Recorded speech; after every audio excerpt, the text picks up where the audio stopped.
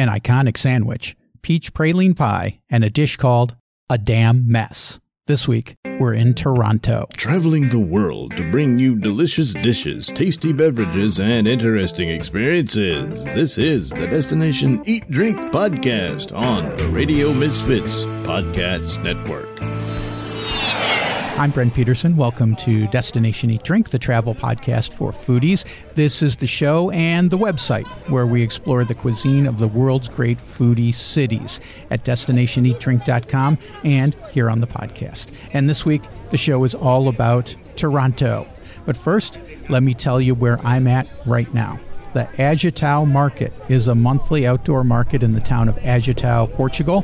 It's about 40 minutes from Lisbon, and it's definitely a locals market, even though it only happens once a month, because not a lot of tourists come to Agitao. If they do, they're coming for the wine. They're probably not coming for the outdoor market. This is a huge outdoor market. They sell everything from shoes and fabric to fruit trees, honey, lots of produce. But my favorite vendor is this amazing bread guy who bakes flatbread to order and slathers it with garlic butter. Delicious. This week, my guest is Kevin Durkee. Kevin is the owner and big cheese at Culinary Adventure Company, a foodie tour company in Toronto. He takes guests to all the best spots in the city, including the St. Lawrence Market for the iconic pea meal sandwich. Culinary Adventure Company also has tours of Kensington Market, Chinatown, Gerrard Street, and much more. Kevin and I talk about some of the best things to try in Toronto, like peach praline pie. And he shares some of the history of this incredibly diverse place that boasts cuisine from immigrant groups like the Portuguese, Jewish, Syrian, and Indian people, too. And speaking of India, Kevin shares an amazing story about the birth of Little India in Toronto. Okay, that's a lot of ground to cover, and I'm starving, so let's eat. Destination Eat Drink. Kevin Durkee of Culinary Adventure Company in Toronto, Canada. Thanks for being on Destination Eat Drink. It's great to talk to you today about Canada. Thanks so much for the invite, Brent. It's always great to talk about our delicious city here. I wanted to start out because last week I was with some friends here in Portugal and we went out for cocktails, and they're from Canada, not Toronto. They're from Calgary. And I said, I'm talking to a guy from Toronto. And they immediately told me that I was not pronouncing Toronto correctly. So as someone in Toronto, how do I pronounce Toronto correctly? Oh, that's a polarizing question to start the interview off with, but that's okay. It depends. Basically, we drop the last T. So you will sort of do a bit more of a Toronto, where you're not adding sort of the last T into the mix. So it's Toronto or Toronto or Toronto, but Toronto with a T is, if you're trying to say it proper, but drop the last T and you'll fit right in. Toronto. Okay, very good. I didn't realize I was stepping right into it. I thought that was a really friendly, easy question to start with, but you never know, I guess, when you talk about local things. You guys do a tour of the St. Lawrence Market, and I wanted to start there because I saw some videos of the St. Lawrence Market, and it just looked fantastic to me. It's been there for over 2 centuries now. Tell me about this place. What makes it exciting and interesting, the St. Lawrence Market? Well, you're absolutely right. The St. Lawrence Market is a really delicious destination. And at the Culinary Adventure Company, we're running food tours, as you've mentioned, a number of days a week into this incredible market that is really filled with legacy. It's filled with stories. And of course, it's filled with remarkable food. But as you pointed out, it's been around for a long time. It really is the center of culture and community here in Toronto. There's been a public market on that spot since 1803.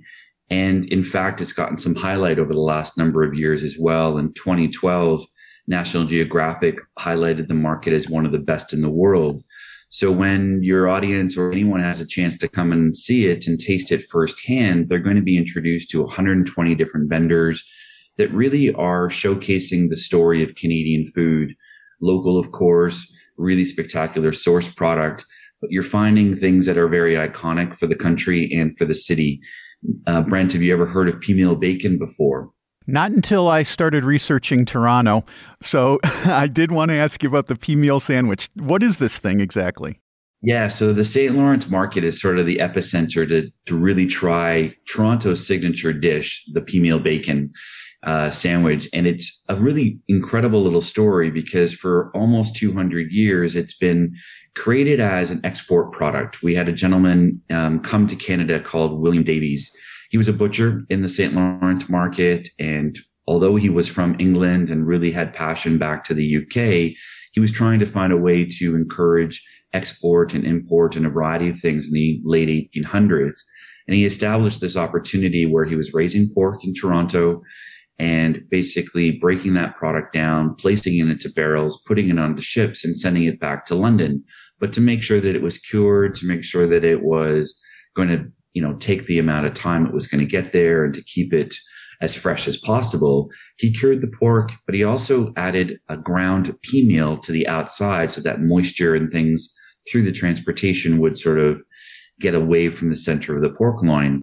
And that turned us into this remarkable sort of center cut pork that's lightly brined, that has this light crunch on the outside, and it's called pea meal bacon.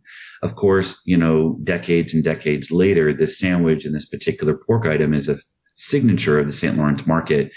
And Carousel Bakery, who's been around for well over 50 years, is really the center of where to get that sandwich. So you're biting into this tender, soft pork that it's been lightly cured, little beautiful layer of salt. It's been, flash fried on a stovetop and really provide a little bit of heat and crisp on a very simple brioche bun is one of the best bites inside St. Lawrence. I love the idea of a sweet bun on the sandwich, the brioche bun. Would there be other toppings involved, or is it just strictly the cutlet and the bun together?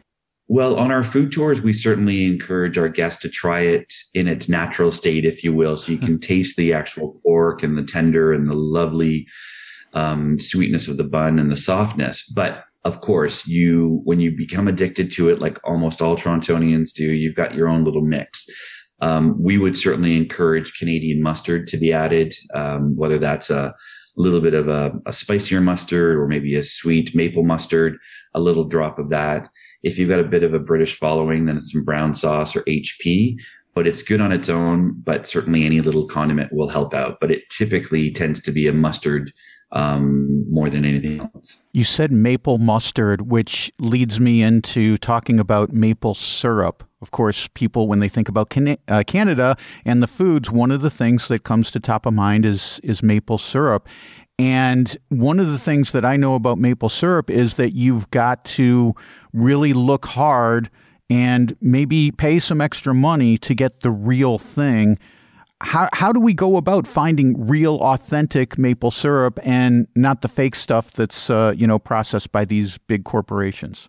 We're pretty lucky here in Canada that we've got the good stuff first. You're absolutely right. Lots of markets around the world, particularly in the United States and others that are sort of having table syrup, will ultimately have a syrup that is probably built out of corn or other sugared products. But in Canada, maple is a pretty iconic and pretty signature flavor for us.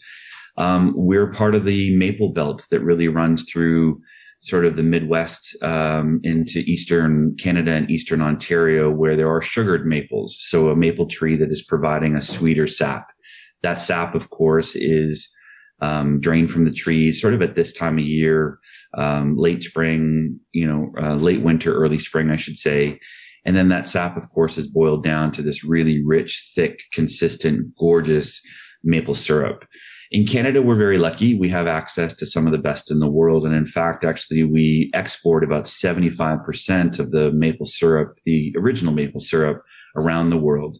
I was born and raised in Quebec, so I believe that Quebec maple syrup trumps anything in the world. Okay.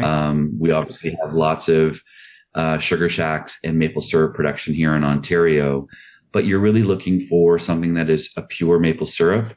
And a couple of other hints, anyone that is visiting, Canada or the Toronto area and want to take maple syrup home, don't ever, ever, ever buy maple syrup in a glass jar. It looks great. It's cute. It might seem like a nice little souvenir, But maple syrup is actually quite sensitive to light, and it's much better to get it in a plastic jug, or even more traditional, a little silver and red can. And those are actually canned and bottled directly on site, like right at the source. And you always know that those are going to be the best. Great advice there, Kevin. One other thing I wanted to talk about the St. Lawrence market is this. I'm living in Portugal now, and one thing I noticed in the St. Lawrence market was there was at least one vendor selling the famous Portuguese custard tart, the pastel de nata. I saw another vendor who was selling, had little Portuguese flags. I'm not sure what other Portuguese items that they had. Is there a Portuguese presence in Toronto? What kind of Portuguese food might we find, if any, in Toronto? You'd find a lot of Portuguese flavors in Toronto, and in fact, almost any nationality that you're looking for. We are really, really proud to be recognized by the United Nations and a number of other bodies around the world as Toronto being one of the most diverse and multicultural cities on the planet. We have about 230 nationalities truly represented across the city, and all of our government services, in fact, and local government are represented in over 140 languages. So what you're finding when you come to Canada, and particularly Toronto, is that you get a little taste of the world instantly.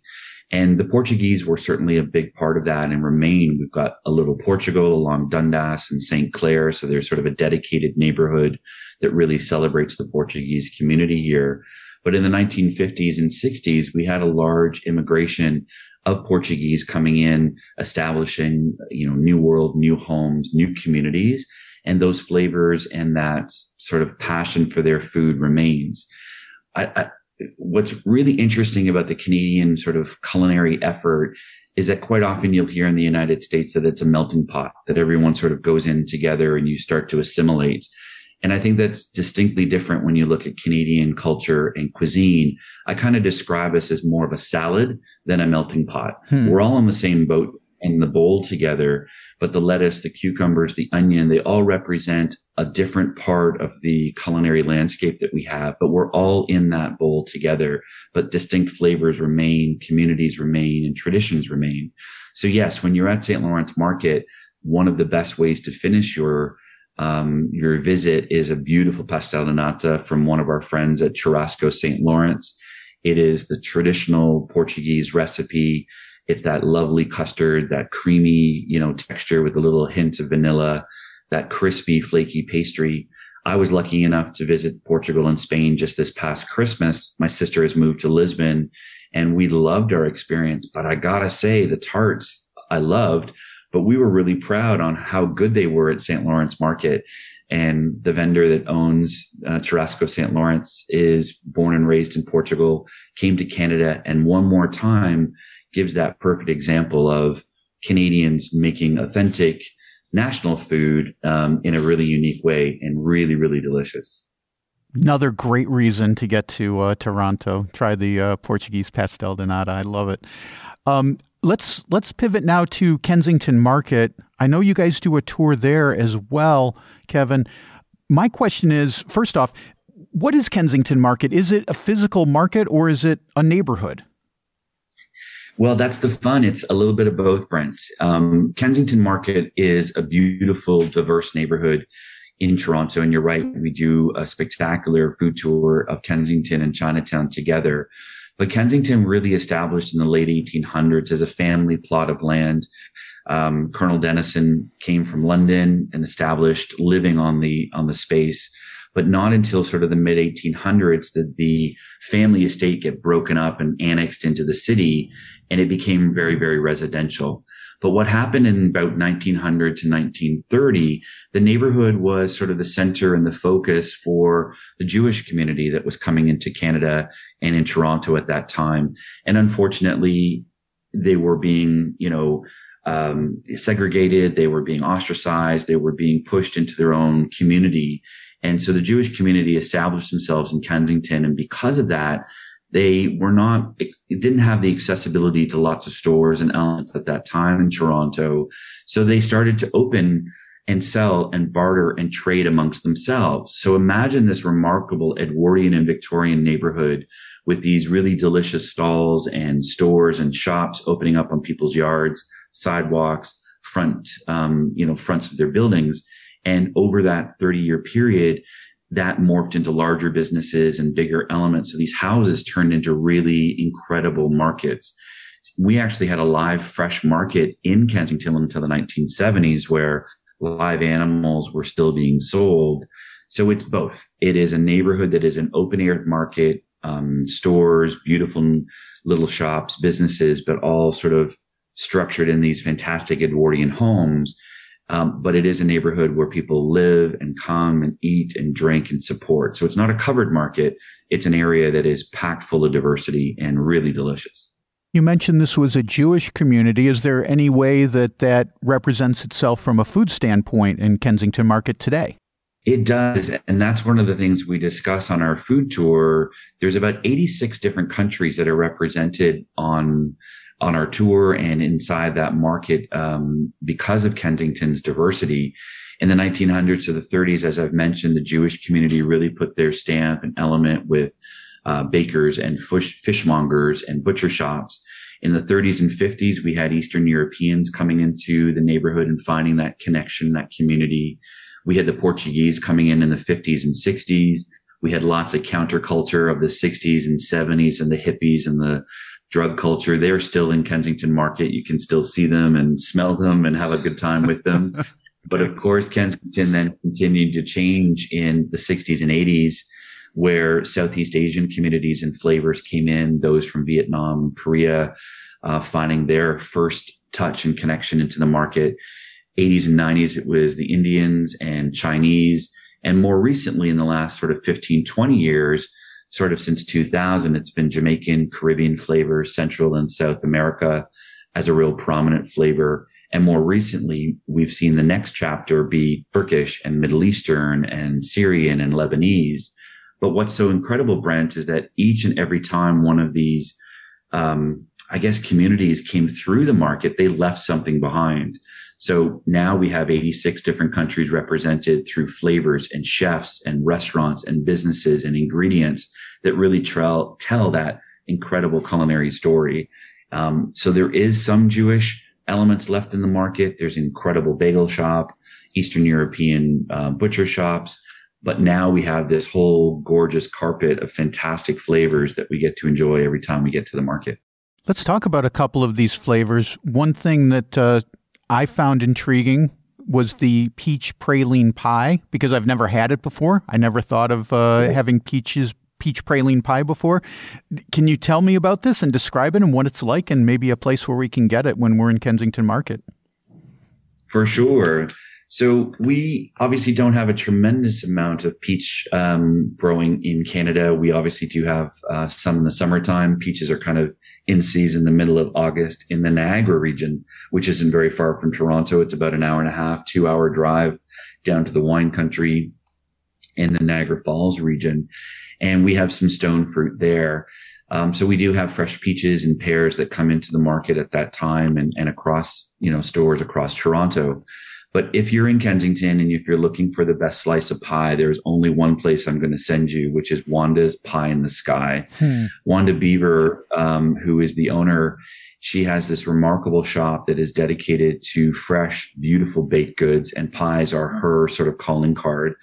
But what's really interesting is that Wanda, while she'll use some, source product from other beautiful sources across Canada, she'll use some frozen sour cherries in the wintertime. She refuses to use a frozen peach. So peaches are collected from the trees and from the orchards in middle August. She's got about a 4-week, maybe a 5-week period where peach items come onto her menu. And this peach praline pie is exactly what you think it is. It's the juicy, soft, luscious peaches that are in the inside, incredible flaky pastry, and this sort of streusel, crumbly, crispy, beautiful praline top that is the perfect counterpoint to the soft, sticky, sweet peaches that are inside each slice. But Wanda's Pie in the Sky is a perfect spot to grab a slice of dessert anytime you're visiting Toronto, but certainly if you're visiting Kensington Market. Oh man, my mouth is watering because We lived in Georgia for a while. Georgia's famous for peach production. I lived in Austin for a while, and my friend Christine from Louisiana, she makes pralines down there. And the thought of putting these things together is just really exciting me from a culinary standpoint. You did mention that there's Syrians recently moving into this area, Middle Easterners, I would imagine, because of the wars that have been fought in the Middle East. How have they put their stamp on this area?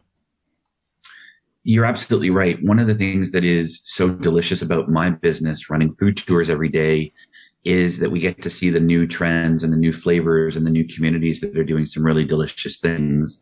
And I think that there's probably five or six real new flavors that Toronto is representing: Syrian, Filipino, Middle East, and that's covering the Levant countries of Jerusalem and Turkey and Israel and others. But we're also finding some new folks spending a lot of time enjoying Egyptian food as well. And so there are different locations across the city. Kensington, as an example, one of our favorites that's bringing that Middle Eastern flavor together is a lovely little spot called Abu Hummus. And if you've ever traveled to the Middle East or any part where hummus is such an important part of the diet, hummus in North America has always been considered a dip. It's been that scuzzy little grainy chickpea thing in a plastic container at the back of your fridge that you eat with some really rough carrots on for lunch. But that's not what happens at Abu. Abu is placing this gorgeous, rich, delicious hummus at the center of their bowl.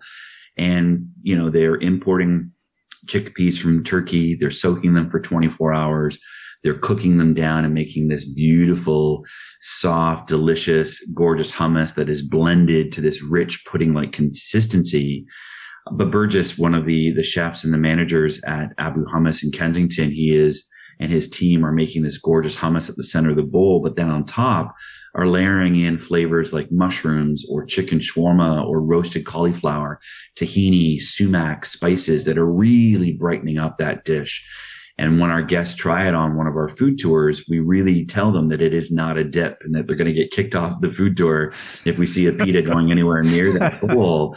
It really has to be enjoyed with a spoon. It's that rich, decadent, almost Middle Eastern sundae. You get your spoon right to the bottom of that bowl.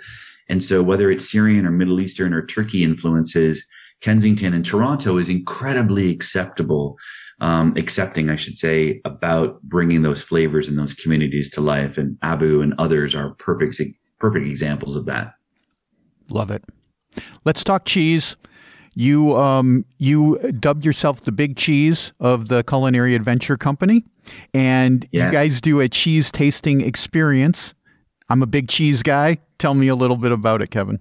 Yes, I do call myself the owner and the big cheese, partly because I'm the boss, but partly because I've now spent the last sort of 15 years within artisanal Canadian cheese. Before I purchased the Culinary Adventure Company, I ran a restaurant in Toronto called Cheeseworks. And you can imagine with a name like Cheeseworks, it was dedicated to ooey gooey, comfort, delicious cheese. But I was always focused on local artisanal product. And we want to bring that. One of the spectacular things that Canada is doing is cheese. There is no question that old world recipes, incredible product from Portugal, Lisbon, Spain, Germany, Switzerland, England are the standards and sort of the gold bar of what to create. But cheesemakers here in Canada are using incredible milk. They are using similar recipes, but bringing it to life in a more of a innovative, new format, new way that are rivaling some of the cheeses, some of the best cheeses in the world. So I would be hard pressed for any guest who joins us on a food tour, anyone that you send us after this podcast, for people not to fall in love with Canadian cheese. When you think about the styles, of course, places like Quebec, you're finding softer, beautiful, decadent bries, camembert, soft and semi-soft product. In Ontario, we celebrate one vendor as an example, Mountain Oak, which is a second generation Dutch farm that is doing incredible milk sourcing themselves, but they're making their milk into this in spectacular Gouda or Gouda. And so things like that are tasted on the tour. So you're going to need to give me a whole nother podcast, Brent, because we could talk cheese for a couple of hours. But I suffice it to say that the selection and choice and the quality of what we're making in Canada is bar none some of the best in the world. Well, it sounds fantastic. Yeah, sorry, Fran. We got some good cheese here. Excellent. I think one thing we should talk about before we get off of this is poutine, and I'm a little bit familiar with poutine because I grew up in the Chicago area. So we, Wisconsin, they talk about their poutine, but I don't think anyone talks about poutine like Canadians do. What can you tell me about poutine? First of all, a lot of folks maybe don't know what poutine is. So give me an idea of what it is, and then tell me why it's special in Canada. Well, first of all, we're going to make sure that you say it correctly. Right. Please correct my pronunciation. So it's not po, it's poo, and you drop the E on the end. So poutine or Putin. So you try to put a little French flair into it, and it will get you a better plate. Okay, but good.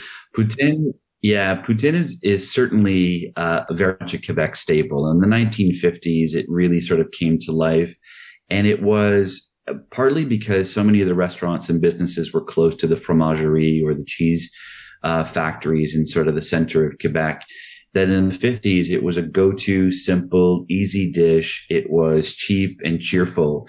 And there's lots of sort of rumors and history of what has transpired. But fundamentally, a customer in the middle of Quebec in the middle of the 1950s went into a restaurant and asked for basically a to-go item, wanted the French fries, wanted the fresh curds that were available, and said, you know what, I'd love some gravy for my fries. Just put it all together. I've got to go. And ultimately, when the restaurant did put it together, they ended up putting the gravy and the cheese on the fries, stuck it in a bag, and handed it to him. He reportedly said, "Ça va falloir maudit poutine," which basically translates out of French to say, that looks like a damn mess. And that's pretty much what it is. And so poutine became this sort of colloquial, sort of cute name to bring this sort of messy, sticky, savory pile of crispy French fries, remarkable beef gravy, and fresh cheese curds. And it is delicious, but I think it's only delicious when it's 2:00 in the morning and you're stone drunk. Right. Past that, there are other delicious Canadian items that we would much prefer to treat you to, but it is a staple. I do recommend those that try it in Montreal or Quebec City. It is a little bit more authentic there. But of course, there's always a few spots in and around the city of Toronto to try it if you're looking for one. But it's a damn mess that happens to be damn delicious. Good. Let's talk a little bit about Gerrard Street, because you mentioned earlier the South Asian influence in Toronto. And I think this is kind of the epicenter of it, if I'm not mistaken, Gerrard Street. Like I said, we're talking on a Monday. I spent a good part of the weekend watching videos about the food scene in Toronto. And Gerrard Street just looks amazing to me. You guys do a tour there. Tell me about it. Yes. And Little India along Gerrard Street is, again, another perfect example of why Toronto is so delicious. That neighborhood for decades and for a very long time until the mid 1970s and early 80s was just a bedroom sort of neighborhood East Side community. But a gentleman by the name of John Nash, who was an immigrant from India, first established himself in the East Side, and he was living here for a number of years and was really struggling with finding the culture and the flavors and the color of what he missed back home. There was a local theater in the Gerrard area called the Eastwood Theater. And in the late 70s and early 80s, he actually rented it and actually turned it into a Bollywood movie theater for a short period of time to really bring that color and that culture to life. It was one of these, theaters that were starting to be replaced by cineplexes and the big sort of shopping center movie theaters that were coming in the late 70s and 80s. And he thought, well, I can rent it for a couple of weeks and see what happens. It was remarkably successful, Brent. And ultimately what happened is that he then continued to rent this movie theater, providing this color and this character and this sort of touch back to home. And of course, the Indian community from right across Toronto and even from Buffalo and northern New York were starving for this sort of culture, started to come into East Girard and the Little India area that we now know today. And because of that, what do you do before the movies, Brent? What do you typically do? Get food. That's right. You go for a meal, and what do you do before that? You might do a little bit of shopping. So this one movie theater completely changed the neighborhood, and restaurants started to pop up, shops and starry shops started to pop up, cultural elements came together. And in the mid 1980s, Little India across Girard East in the east side of Toronto was the largest Indian bazaar anywhere in North America. It was the first Indian movie theater in Canada, one of the largest in North America. And at its height, we were attracting close to, 500,750,000 people to this really dynamic neighborhood to showcase Southeast Asian flavors.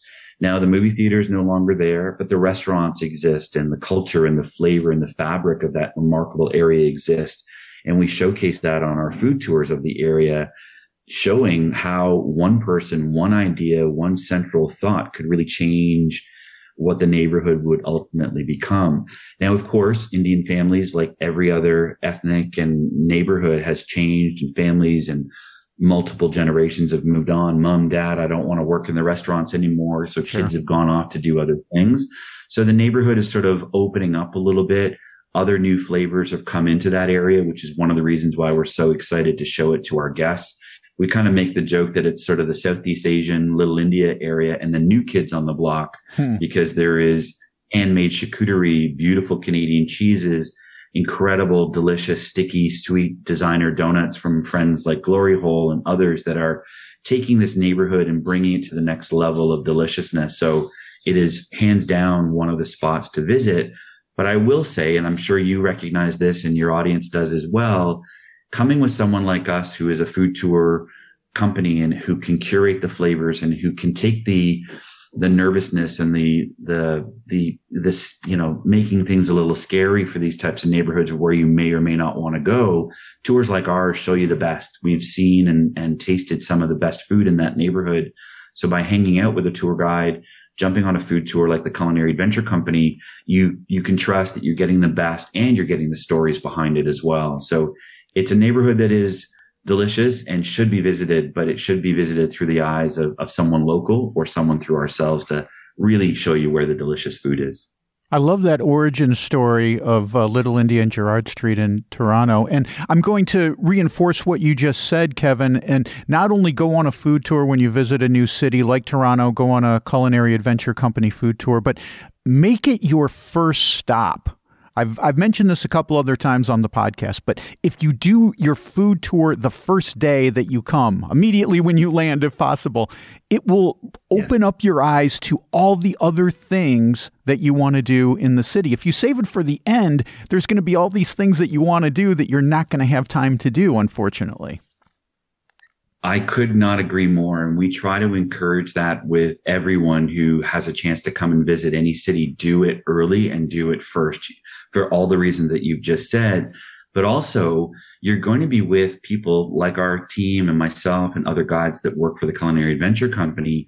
We are food concierge. You've now got our phone number. So if you're in Toronto 3 days later saying, Kevin, where is the best, falafel? Where is the most delicious donut in the city? Where can I find the best dim sum?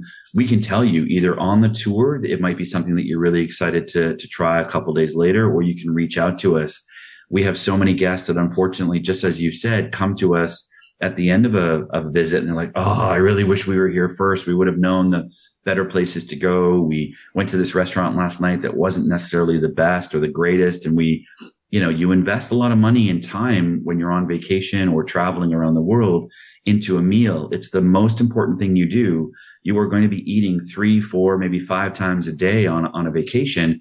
You're only going to go to the hotel once. You're only going to go to the museum once. You're only going to go to the attraction once, but you're going to eat 3 or 4 times. Why not put your money, energy, and research into food first?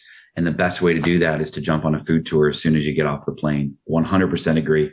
Couldn't agree more. And you make a great point, Kevin, which is use your food tour guide as a resource. These folks, they know everything about the town. This is why they're evangelical about their city. They want to share it with you. So use them, go on the tour, but also ask some questions. They'll tell you where to go every time. I'll give you a little inside trick for your audience as well. We actually have a program called What's Appetizing, and we have a WhatsApp, and we encourage all of our guests at the end of our tour to stay connected. And it's a simple WhatsApp where you can send us a text. The number is on the bottom of our website. And people can just flip us a note anytime they're hungry, anytime they're looking for something, anytime they're trying to find the best, something crispy, something sweet, something chocolatey, something crunchy, whatever it is. And that's a service that they get because they've joined us on our food tour. But I'm happy to have your guests find us as well. So they just need to bump into our WhatsApp, and we'll give them all the Toronto and Canadian food destinations that they could possibly eat. So have some fun with that. Well, Kevin Durkee from Culinary Adventure Company, thank you so much for being on the podcast today. It's been great talking to you. You've certainly whet my appetite to get to Toronto and enjoy this wonderful, what you call salad of different foods and taste up there. Well, thank you for the invite, Brent. And when you come, we'll take good care of you, and you'll be very full by the end of your visit for Toronto. Perfect. Thanks. Okay, there you go. I think you'd have to say there's something for everyone in Toronto. And we didn't even get to Toronto's Little Italy. Guess we'll have to have Kevin back another time. I've got a link to Culinary Adventure Company, Kevin's food tour company, in the show notes. Get that at radiomisfits.com/DED181. Well, it's been great hanging here at the Agitao Market. I'll definitely have to make it a habit to come back here every month. Next week on the show, we'll be in Georgia. Not the Peach State, the country of Georgia. So don't miss that. Until then, get over to destinationeatdrink.com. I just posted a story called Coffee Isn't Just Coffee. It's about how meeting for a coffee in Portugal often turns into an hours or day-long adventure. Get that at destinationeatdrink.com/blog. Destination Eat Drink is distributed by the Radio Misfits Podcast Network and gourmet poutine chef Ed Silla. Thanks, Ed. I'm Brent Peterson. I'll see you down the road. Join us next week for another culinary adventure on Destination Eat Drink, a presentation of the Radio Misfits Podcast Network.